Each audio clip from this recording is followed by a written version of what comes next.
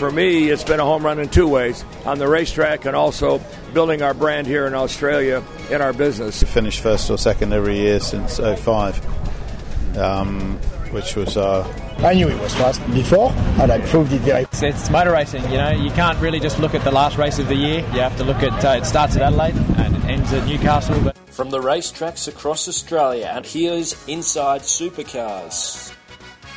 Welcome to Inside Supercars. Craig Revell and Tony Whitlock at our post-Sandown 500. We'll call it a whitewash and a blue wash, and it was all sorts of wash, wasn't it? It definitely had a distinct rinse to it, didn't it? It did indeed. And while many people are throwing their hands in the air saying, oh, the sport will be ruined and all sorts of things, it was amazing to see something that's never been achieved in Enduro before, a three-car team getting a triple eight, a triple podium. Just fantastic to see. And the interesting thing, of course, is that Steve Richards is probably the weak link in that, or maybe Earl Bamber, a two-time Le Mans winner, is the weak link in that triple. Yeah, I would have gone with Earl Bamber before I went with Stephen Richards there, Tony. Right, yeah, okay. A double Bathurst winner, yes. Yeah, more than a double Bathurst winner, I should say. Of course, he's 4 times, I think, actually. Yes, he's got at least one of those two. In fact, it's 20 years since he won his first with Jason Bright in Stone indeed. Brothers this go-round. Indeed it was. And that was when Jason did his best to write the car off on a Thursday, I think it was, or a Friday. Some might say that was his weekend at Sandown last weekend. Oh, yes, yeah. I don't think we'll be talking much about that particular car and team. But anyway, let's get back to the conversations that centre around the amazing job that Triple A did. Now, one of the things that I thought was very interesting, because both Jamie and Mark Dutton, to me, both made mention of, is the fact how much they had worked through things on Friday, and then also how much... I think Jamie's used the expression about they've thrown more parts at the ZB than any other car previously. And what's the result? They've got a car that is a rocket ship. It is interesting, and we speak with Roland Dane on the show a bit later, and certainly there were some comments at the press conference by Shane Van Gisbergen, and you can hear those comments on Inside Motorsport this week, talking about the downforce numbers on the car, and we get Roland to elaborate on how they're managing to go about business when they have less downforce than they were actually allowed to achieve with the car. And it's a wide-ranging conversation with Roland about the success, and we also speak with Paul Dumbrell, who obviously was in a great mood after winning the Sandown 500. He'd come up short a couple of times, and of course, famously last year it was laid at the hands of Paul with a seatbelt infringement. But over the years they've had a number of struggles at Sandown, which has kept them off the top step. And Paul gives us a fairly frank look at his life in motorsport at the moment and what his future might hold. So 2 interviews that are coming up very soon, Tony, which I'm sure you'll enjoy. Yes, and when you look at it, the fact that the third of the Triple Eight cars was some 20-something seconds in front of fourth place Scotty McLaughlin, the fastest of the rest. And he had quite a break on the others. So it was quite demonstrable. I think, did Paul Dumbrell talk about, there was only one thing that messed up their weekend, the fact that Jamie actually shaded Paul Dumbrell's lap record or something like that. That's certainly in the Inside Motorsport comments. It's not in the interview I did with Paul. And we talk about him driving in the Super 2 series, his business interests, being a part owner of Triple Eight, and the irony that his career's taken off since he became a co-driver. And he's got a very, very funny response to the comments in and around that as well. Okay. Brief look at some of the news. I mean, the biggest thing that broke, I suppose, over the weekend was that the fourth Nissan will likely look to have Simona Di Silvestro in it next year, and the possibility that Triple Eight may not have 3 cars on track, so that the Autobahn car, may not be there next year, even Craig wouldn't have been in it. it may not actually be there, and Harvey Norman and Simona may be staying at their Hallam workshop base with the Nissan team. So that was breaking news over the weekend. It's not confirmed yet. That'll come, and obviously commercial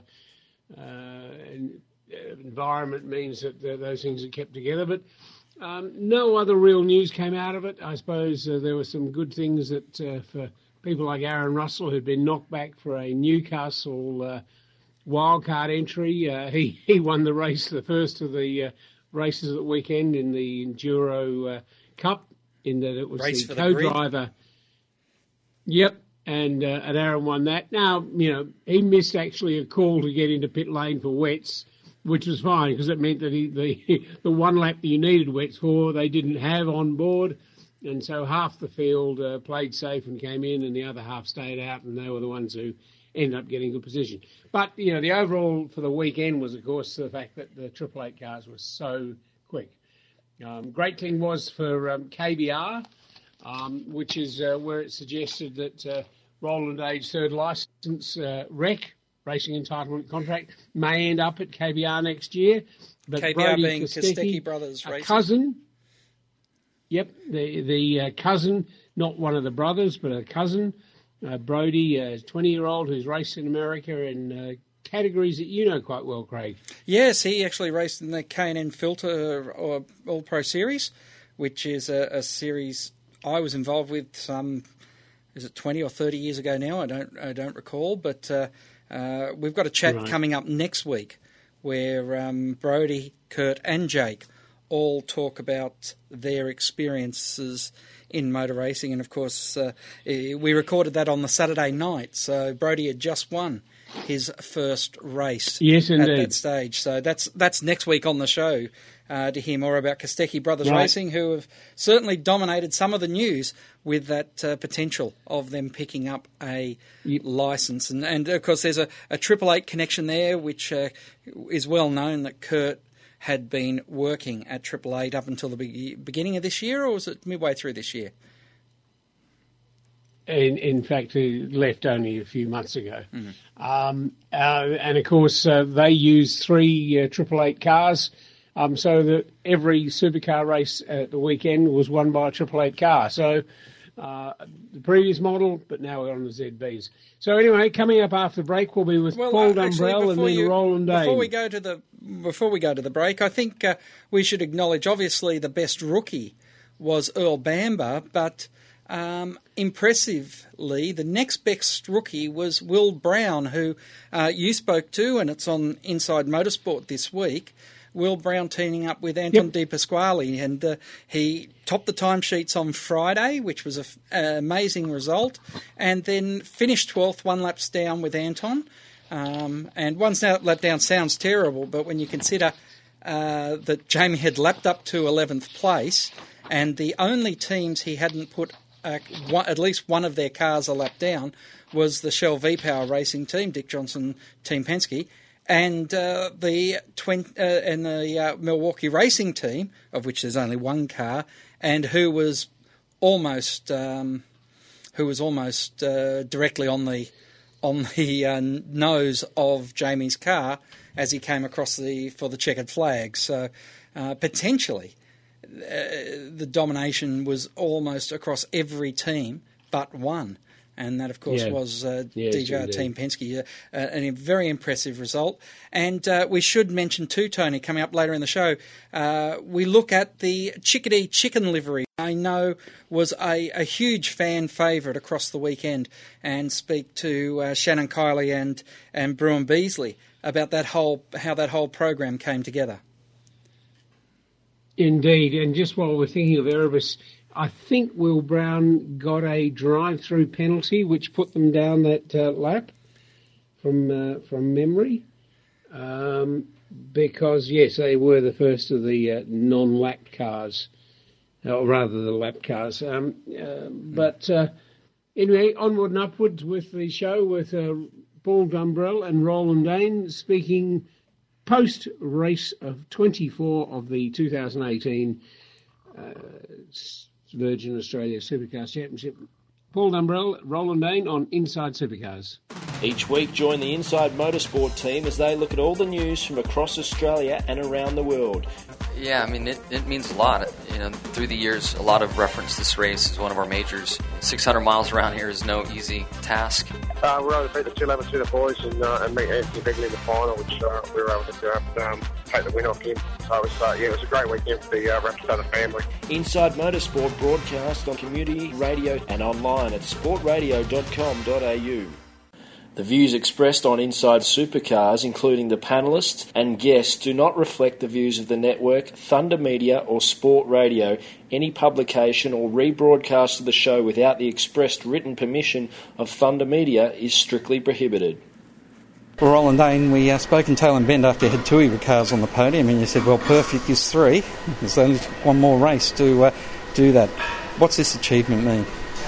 Yeah, it's a lot. It's good. I mean, we've had a couple of 1, 2, 3s before, but obviously not in an enduro like this and at Sandown. It really means a lot because the history of the place coincides with the 15th anniversary of the team in Australia. So I couldn't be happier. It is a remarkable engineering achievement when you think about all the things that go wrong across a weekend, and you've been able to keep all that at bay. Yeah, hopefully. That's really the key to the Enduros always has been minimising errors. And that's, at the end of the day, what everyone sets out to do is to try and minimise the errors. Only the liars don't make them. It's just a question of having less of them than the next person. Going to Bathurst now, you've set the expectation right from the start. This is what you want to achieve again, isn't it? Of course, we always do, but first and foremost, we just want to win Bathurst, but then every other team does, and every other team will try very hard. It's a very different track from here, and setup will be different. So it's one of the beauties of this championship is that you've got to stay on your toes to go from a Sydney Motorsport Park at night to Tailem Bend to coming here to Bathurst. All require very different approaches and setups. So I don't want to presume anything going into it again, though. At the end of the day, it'll be about minimising errors. Jamie was talking in the press conference about the fact that he can't recall a time where so many parts have been put on the car throughout the course of the year, and I guess that's one of the critical things is the way you've thought through what might have been deficiencies early. Well, we've tried to find performance. We've tried to make the balance of the car better, and understand how to maximise the potential of the car and the aero setup that we've got now with it. But that's a little part of the car. There's always the ongoing development investigation of the mechanical parts of the car. Can you do a better job in areas which have still got freedoms in them, and by themselves they're often tiny little things. There's no silver bullet. You've just got to try and amass as many little things as possible. Shane mentioned something in the press conference as well about the ZB not making the downforce numbers originally, but you've been able to work through that as well. Can you expand on what he meant there?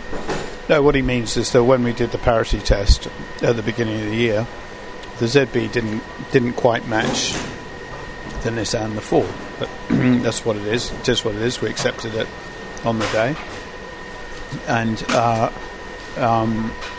now it's been a question of us trying to maximise what we have got and play to our strengths and understand far better than we ever have before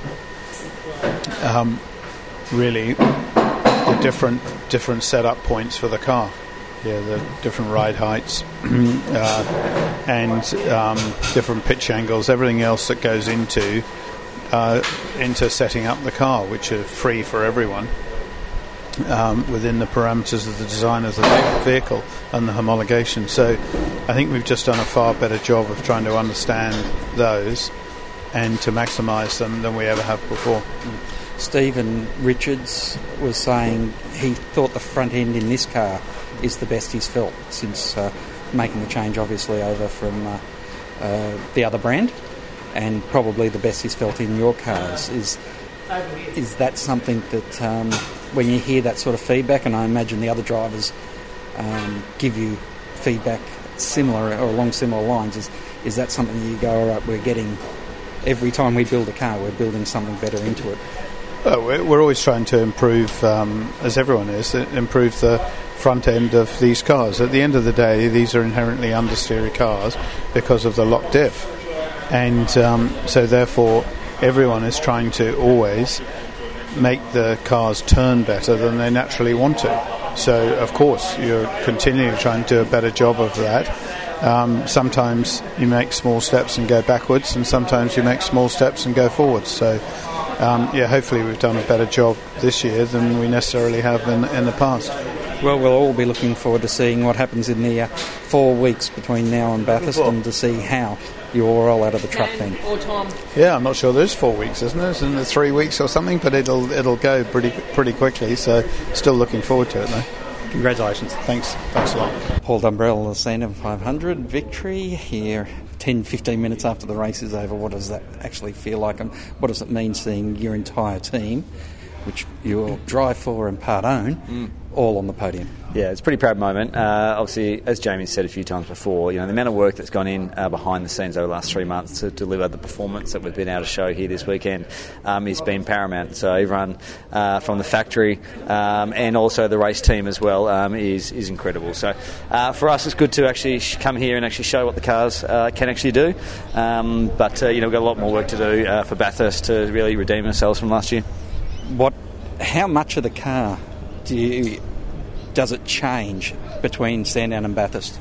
We'll continue bringing new parts to the car. So Jamie's been on record saying, his time at Triple Eight, there's been very few times where we've built new parts and continued developing our philosophy on setting up the ZB Commodore. So, we've got a lot more work to do. Bathurst last year, we really didn't have the speed we needed. So for us, we need to go do our homework and make sure we're competitive there in a few weeks. When you think about what you've been able to achieve since stepping down from full-time, it's a pretty remarkable part-time career. Should have done it earlier, shouldn't I? I think we probably shouldn't put a lot past the Triple Eight team. I was a mid-pack driver for a long, long time. Came to Triple Eight. They're race-winning cars. They expect you to win. They give you the environment and the confidence and the car to win, and that's what's expected. So, been lucky to be there 7 years. Hopefully, we've done a good job, and hopefully, we can finish out this year strongly. Is it a case of maybe you were trying to do too much, run businesses, look after a family, and race full-time? Yeah, absolutely. There's no doubt about that. And I think that's one of the key things that what Roland said to me in the year prior. I think 2011, I actually signed with him. He said, mate, you've got to sort yourself out. You can come here, have a great career. We'll make sure we do a good job by you. And he had confidence that I'll do a good job. And I think obviously Jamie as well. Jamie and I have been friends for nearly 20 years. So that's a key thing as well. So I'm not out there to prove myself. I don't want a full-time drive, not interested in a full-time drive. So I go out there and do the job that's asked me of the team, where maybe some other guys up and down pit lane are still trying to audition for a full-time gig. Does your future, though, depend on whether you can keep doing the Dunlop Series? Yeah, I've been on record saying Super 2 is the only thing I'll do. If I want to race with Jamie, I'd have to race Super 2. I've said that to Roland. Roland said that he's happy with that because that's what he says as well. So it's always good to agree with the boss. But yeah, hey, timing, family, business, commercial, all those things come into it. And we've got a bit of time up our sleeve to make a call on what the future holds. But you're not just a driver here, you are an owner, so there's a connection even if you're not a driver in the future. Yeah, absolutely. I'll look forward to when I do retire, I'll have a nice hard card and be able to swan around, and he'll put me in my place. So, the team have taught me a lot about life, taught me a lot about elite performance. Everyone in the team, is actually absolutely at the top of the game. So, for me, to be around them, hopefully to add some value as well over the time is really good, and look forward to continuing doing that for many years to come. Do you think you'd become more involved in management, or it's not the sort of career path? No, I don't know how to run race teams. So I obviously run businesses. Race teams are very, very different. Dutto, RD, the whole management structure of Triple Eight is there in place. I've got other things to do in my life. Happy to come and get my free hard card and a few Red Bulls and hopefully share a few beers with the team. Well, Paul, congratulations. Fantastic effort this weekend. Excellent, thank you.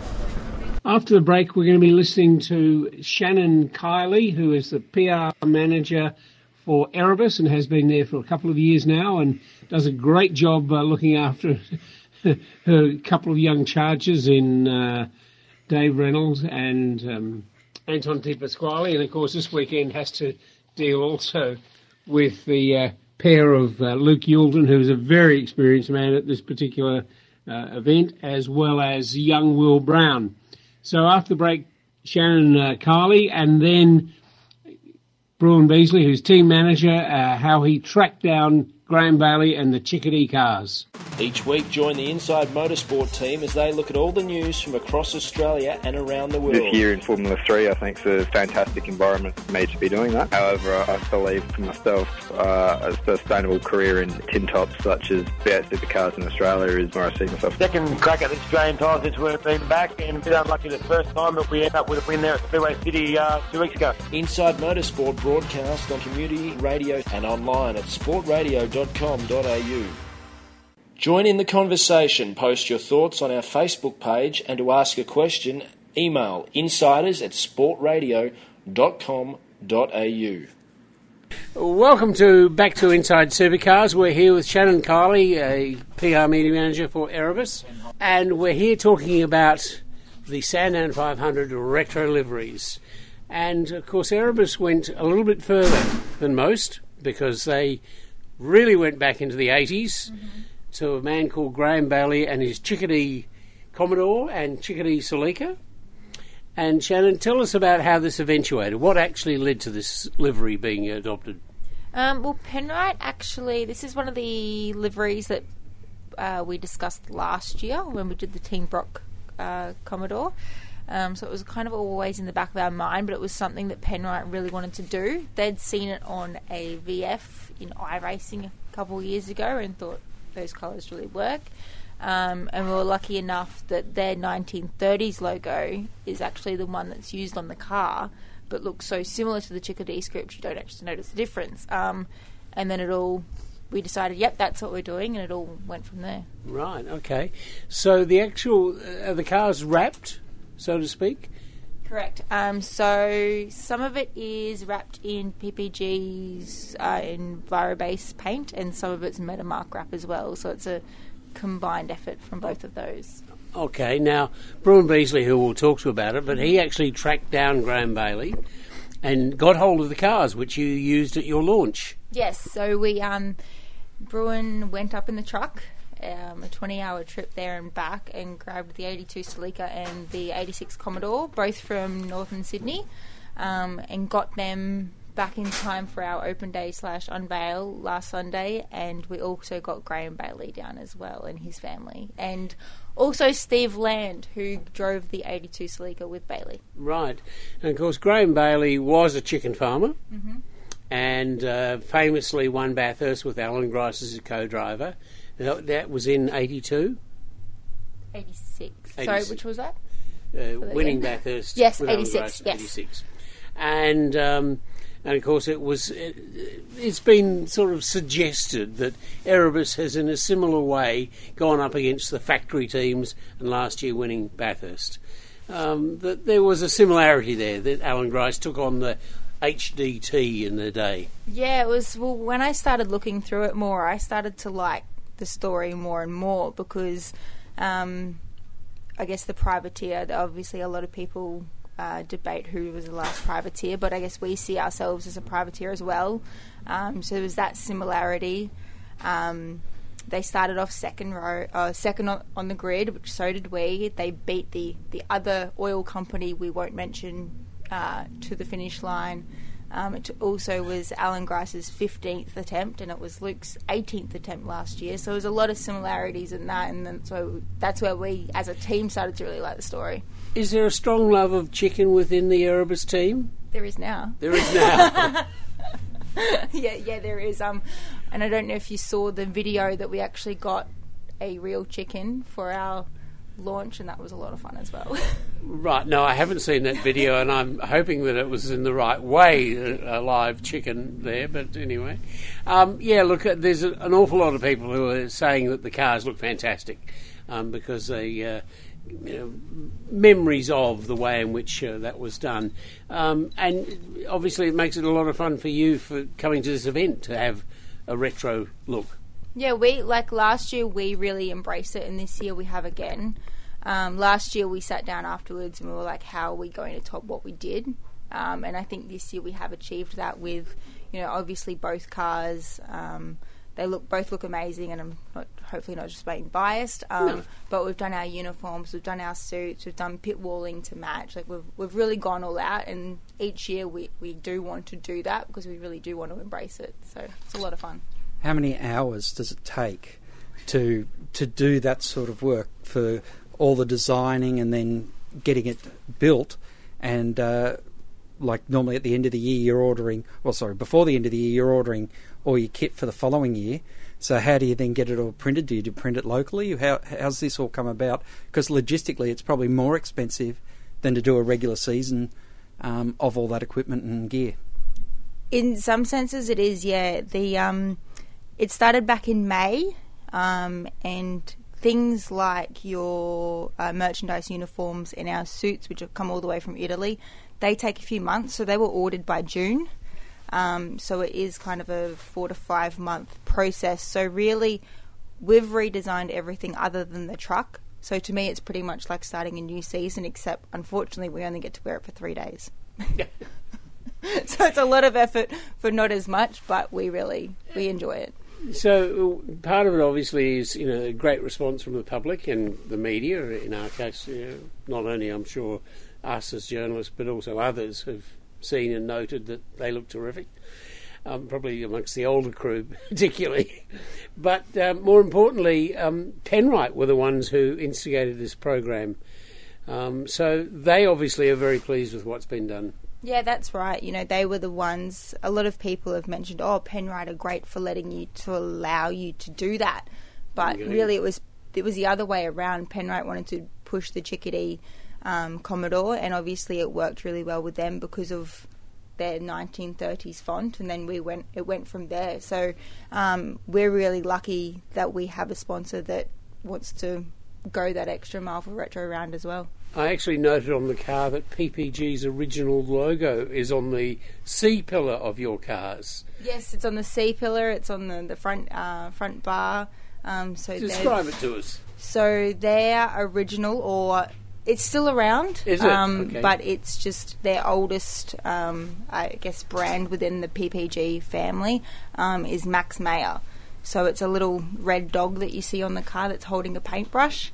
And then we've also had some other sponsors such as Ryco, Snap-on, Gencom, have also gone back to their original or older logos. And then we've also been lucky enough to get Hare and Forbes on board for the tribute, who were on the 86 car originally. So wow, right, that's fantastic. How do you start those conversations with the existing sponsors, particularly to say, we're going to do this, will you come on board and be part of it? Pretty much. We go to them pretty early, and they know, obviously, now it's the third year that Retro Rounds happened. They know it's coming up, and we go to them and say, hey, we're doing this car, and a lot of them, do remember the car, and they know what it's about, so, they're happy to push their old logos because they want to be on board and embrace it as much as we do. So some teams and sponsors are reticent to change their liveries because of maybe they don't have a brand, but in this case Penrite, they probably didn't have anything to do with Bailey's and Chickadee, but they were happy to go with it. Yeah, well, there is another sponsor again, which I won't mention, on the original 86, only a small one, but I guess it's unfortunately Penrite weren't as big as some of the or weren't as involved in motorsport back then, but they are all about grassroots kind of thing, so they're happy to go back and embrace where the sport came from. Penrite did a lot of work going into Bathurst which is the next round and an important round for you guys to defend your Peter Brock Trophy. Is there an added pressure on what they want to do this year at Bathurst, or have they put all their eggs into this basket, if you like? There's still more to come for Bathurst. We've got more special liveries, which is again has been a push for them. So they like mixing it up a lot. But yeah, there's some nice new slick-looking cars rolling out at Bathurst, but I can't tell you much yet. All right, well, it's wonderful to talk to you, Shannon, of Erebus. We look forward to seeing those new things developing and coming out at Bathurst. And congratulations to you, Penrite, Erebus, and all involved, because the cars look fantastic. And obviously, they're both behaving well and performing well. So Thank you very much. Bruin Beasley, who is operations manager, is that correct? Team manager is the technical word, but Team a manager. bit of everything, Barry, and I just share the load. You share the load, but the ball is hand passed backwards and forwards between them. Anyway, what we're talking to them today about is the process by which came one of the best retro liveries in recent times, that based on the Graham Bailey, Alan Grice, Celica and Commodores of the early 80s. And I understand you contacted Bruin Graham Bailey. Yeah, look, I think it was important for us to have both cars and show a bit of the lineage and the history of why we did what we did. Obviously, there was some similarities about our Bathurst last year and how Graham went about it. And I'm a strong believer that some of these guys that spent a lot of time, a lot of money through those privateer days really didn't get a lot of recognition for what they did. It's always been the Brocks and the Moffats and the Colin Bonds and the like. And I think Graham's story was really good, and the car looked fantastic, and it worked with the Penrite program. So did a bit of digging around, got his number, gave him a call. He was on his way to Europe and New York when I spoke to him. I spoke to him in New York. In his reaction when you actually contacted him?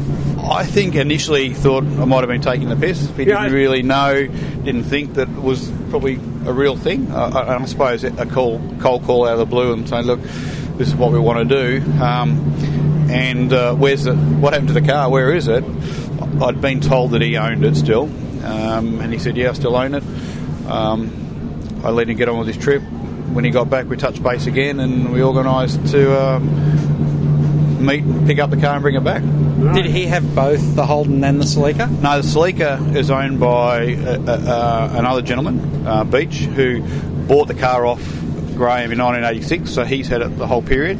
And once again, someone told me that he was available, so I got on a social media platform and did a bit of searching, digging around, and sent him a message and touched base with him as well. And this weekend, in fact, you've got the other part of the equation, although Alan Grice would never want to be called the other part. But anyway, Alan Grice is in your pit this weekend. Yeah, look, I really wanted to, we as a collective group wanted to focus on the Graham Bailey story a fair bit, but obviously we got Alan involved, and Ben's racing here this weekend in Toyota 86, so it worked out pretty well, and he's been a bit of a guest, and he's got a shirt, and he's had a few coffees, and he's been very positive and very good, which is great, because we want to make sure everyone gets something out of it all. And Graham Bailey actually owned the Chickadee company. He did, yeah. So the story goes, that was his, and then a few years ago, probably 10 or 15 years ago, there was that bird flu or one of those things wiped out a lot of his crop, or was it crop? Stock. Flock. Yeah, flock. And then I suppose he changed direction and started doing nuggets and bits and pieces, and he eventually sold out to Ingham. Okay. So he's retired now. Well, from what we understand with conversation with Shannon, and it was just a hint, you've actually got some more things coming for this year. Yeah, we've got a few. There's something coming for Bathurst. Well, it's the old keep them guessing sort of line, is it? Yeah, look, I think we're lucky we've got a good supporter, as in Penrite, who are quite proactive in trying to do new liveries and do bits and pieces and celebrate different things. So Bathurst obviously will be a new livery again.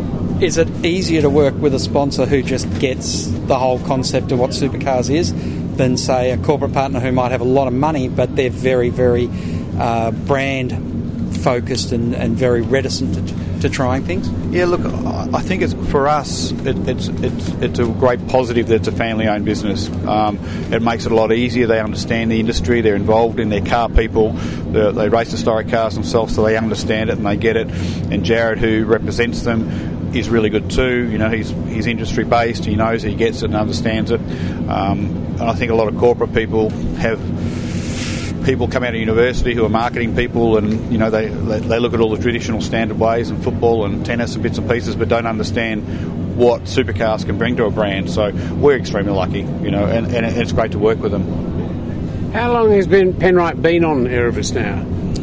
I think 2014 was the first, thereabouts, was the first start, and it was started quite small, and it's been they were on a Mercedes originally, so it's been a process that we're just expanding and growing and growing and growing it. And you know, you see this year we've had 2 cars branded at times, and we'll probably do that again next year. And do they get involved technically as well? We do some oil development for them. Yeah, everything we run in the cars is off-the-shelf stuff, no trick stuff.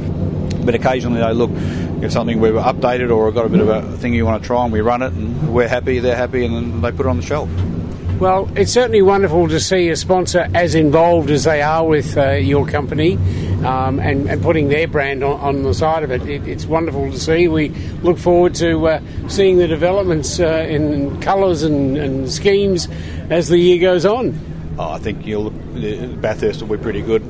The cars are going to look fantastic, and if we can just pick off where we left last year, that should be pretty good on the podium as well.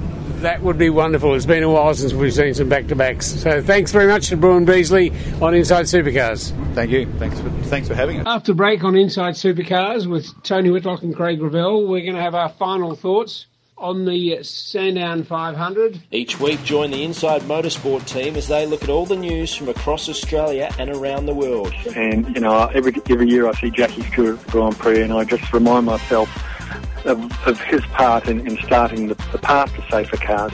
Dissecting the sport with interviews, news and opinion. Jack Brabham certainly left his mark not only on Australian motorsport but motorsport all around the world. Inside Motorsport broadcast on community radio and online at sportradio.com.au. Join in the conversation. Post your thoughts on our Sport Radio Facebook page. Welcome back to Inside Supercars. Post Sandown 500, an amazing race, and for a whole bunch of different reasons. There was a moment on about lap 159 when Chad Neylan, who has been doing commentary on supercars at the track for some years, he has a great understanding of motorsport, covers virtually every type of motorsport you can think of in Australia, from speedway to tracks, rallying, bikes, whatever it is. And Chad is a very knowledgeable person. And he made a comment that, while it might seem frivolous and stupid to some, it actually was very telling. He said if there hadn't been a safety car in the 500, that it's quite possible that Jamie Whincup might have actually lapped himself. Now, it's a stupid comment in some ways, of course, because you can't lap yourself, but it rather draws and highlights the very thing that was so dominant at the weekend, and that was the 888 speed. And boy, did they have it in spades. Yeah, I had a feeling when we left Tailem Bend that this is what we're going to see. And as you remember, you asked me who was going to win, and I said Jamie and Paul, and that came about. But the absolute dominance of it, and the fact that so many other teams were left in their wake, as I mentioned earlier, how many of the other teams were, simply a lap behind, literally, not figuratively, and. I think, Tony, it bodes for a very interesting Bathurst. But is it very interesting to you or I? And the fact that one team can get all the podium places, has dominated the last 15 years of motorsport. Jamie's got 7 championships to his name in that time. Is that something we should be worried about, or is that something that we should be revelling in? I am of the latter opinion, but what about you? It's happened several times in the duration of time I've spent in the sport. And, of course, you go back in the days of the 60s and 70s and even 80s, that various teams, you look at the domination, for instance, when Moffat was running those XB Falcons, Bondi and Moff 1-2s. They just were a regular basis. And then you jump forward to the 80s and Dick Johnson and John Bowe, and they were plucking out sort of 1-2s all over the place. It's happened at various times throughout our sport. And I actually think that people are taking it very wrong. I mean, it's interesting to see how far a lead that Triple Eight have now, realising, of course, also that Lowndes points don't accumulate with the other two cars. So it's purely and simply those two Red Bull cars that get the points, and they are 657 points in front of DJR Team Penske. That is a massive lead, and obviously it's highly unlikely that they're going to be passed. So they'll be back in pit lane. There was a rather humorous comment which I rather enjoyed of Jamie Whincup, and Jamie is as good out of the car as he is in it. And his comment was when he was sort of asked about being back in number one in pit lane, which is, it means that they can look out the top of their truck, which has some unusual windows at the very top of their truck. They can actually see things, because at the moment all they see is the side of another truck. Yes, he's certainly been able to enjoy his.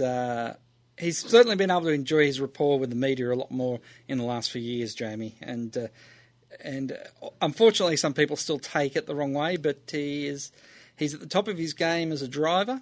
I think it'd be very hard to argue that anyone's seen a better touring car driver in this country than he. And you know, why would you be upset about watching the best driver of any era go about and do his business, and then, for that matter, the best team of any era go about and do their business?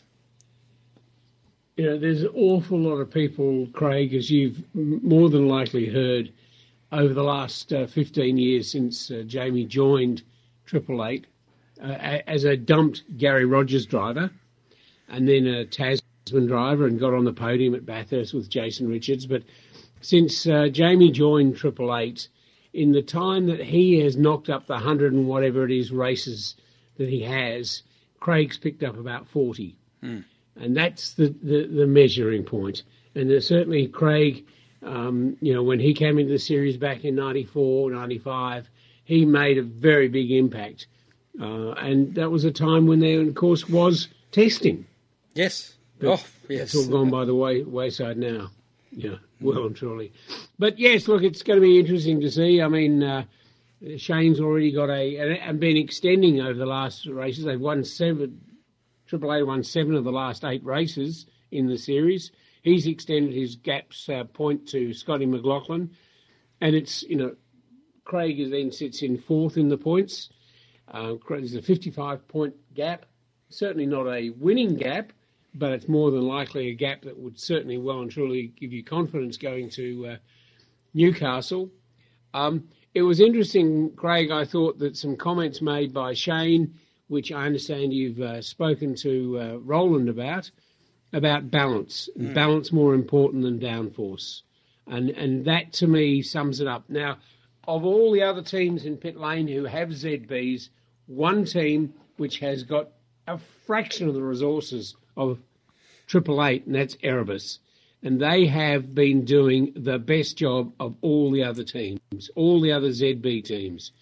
And, you know, it's a team that you wouldn't say, you know, these are the very best people in pit lane, but they clearly are, because they putting together a performance that is likely to see them possibly even ending up on the podium of the championship at the end of the year. Teams championship, of course. Yes, sorry. Yeah, I don't disagree with you. They call themselves misfits, but when you look at the CVs of, Alistair, Barry, Bruin, and then some of the mechanics, their CVs are McVean and that you would really, really like. You'd really like some of those people to be working in your team as well. Indeed. Well, that's it for another episode of Inside Supercars. We thank you very much, and we look forward to next week. We've got some real treats in there, as we said, the Kostecki brothers. We've got some chats with Mark Dutton talking about preparation for Bathurst, and a whole bunch more on Inside Supercars with Tony Whitlock and Craig Ruel. So it's good night from me. And it's good night from him. Inside Supercars is produced by Thunder Media. Tune in next week for more at sportradio.com.au or lock in the podcast on your iTunes or mobile device. Search Inside Supercars.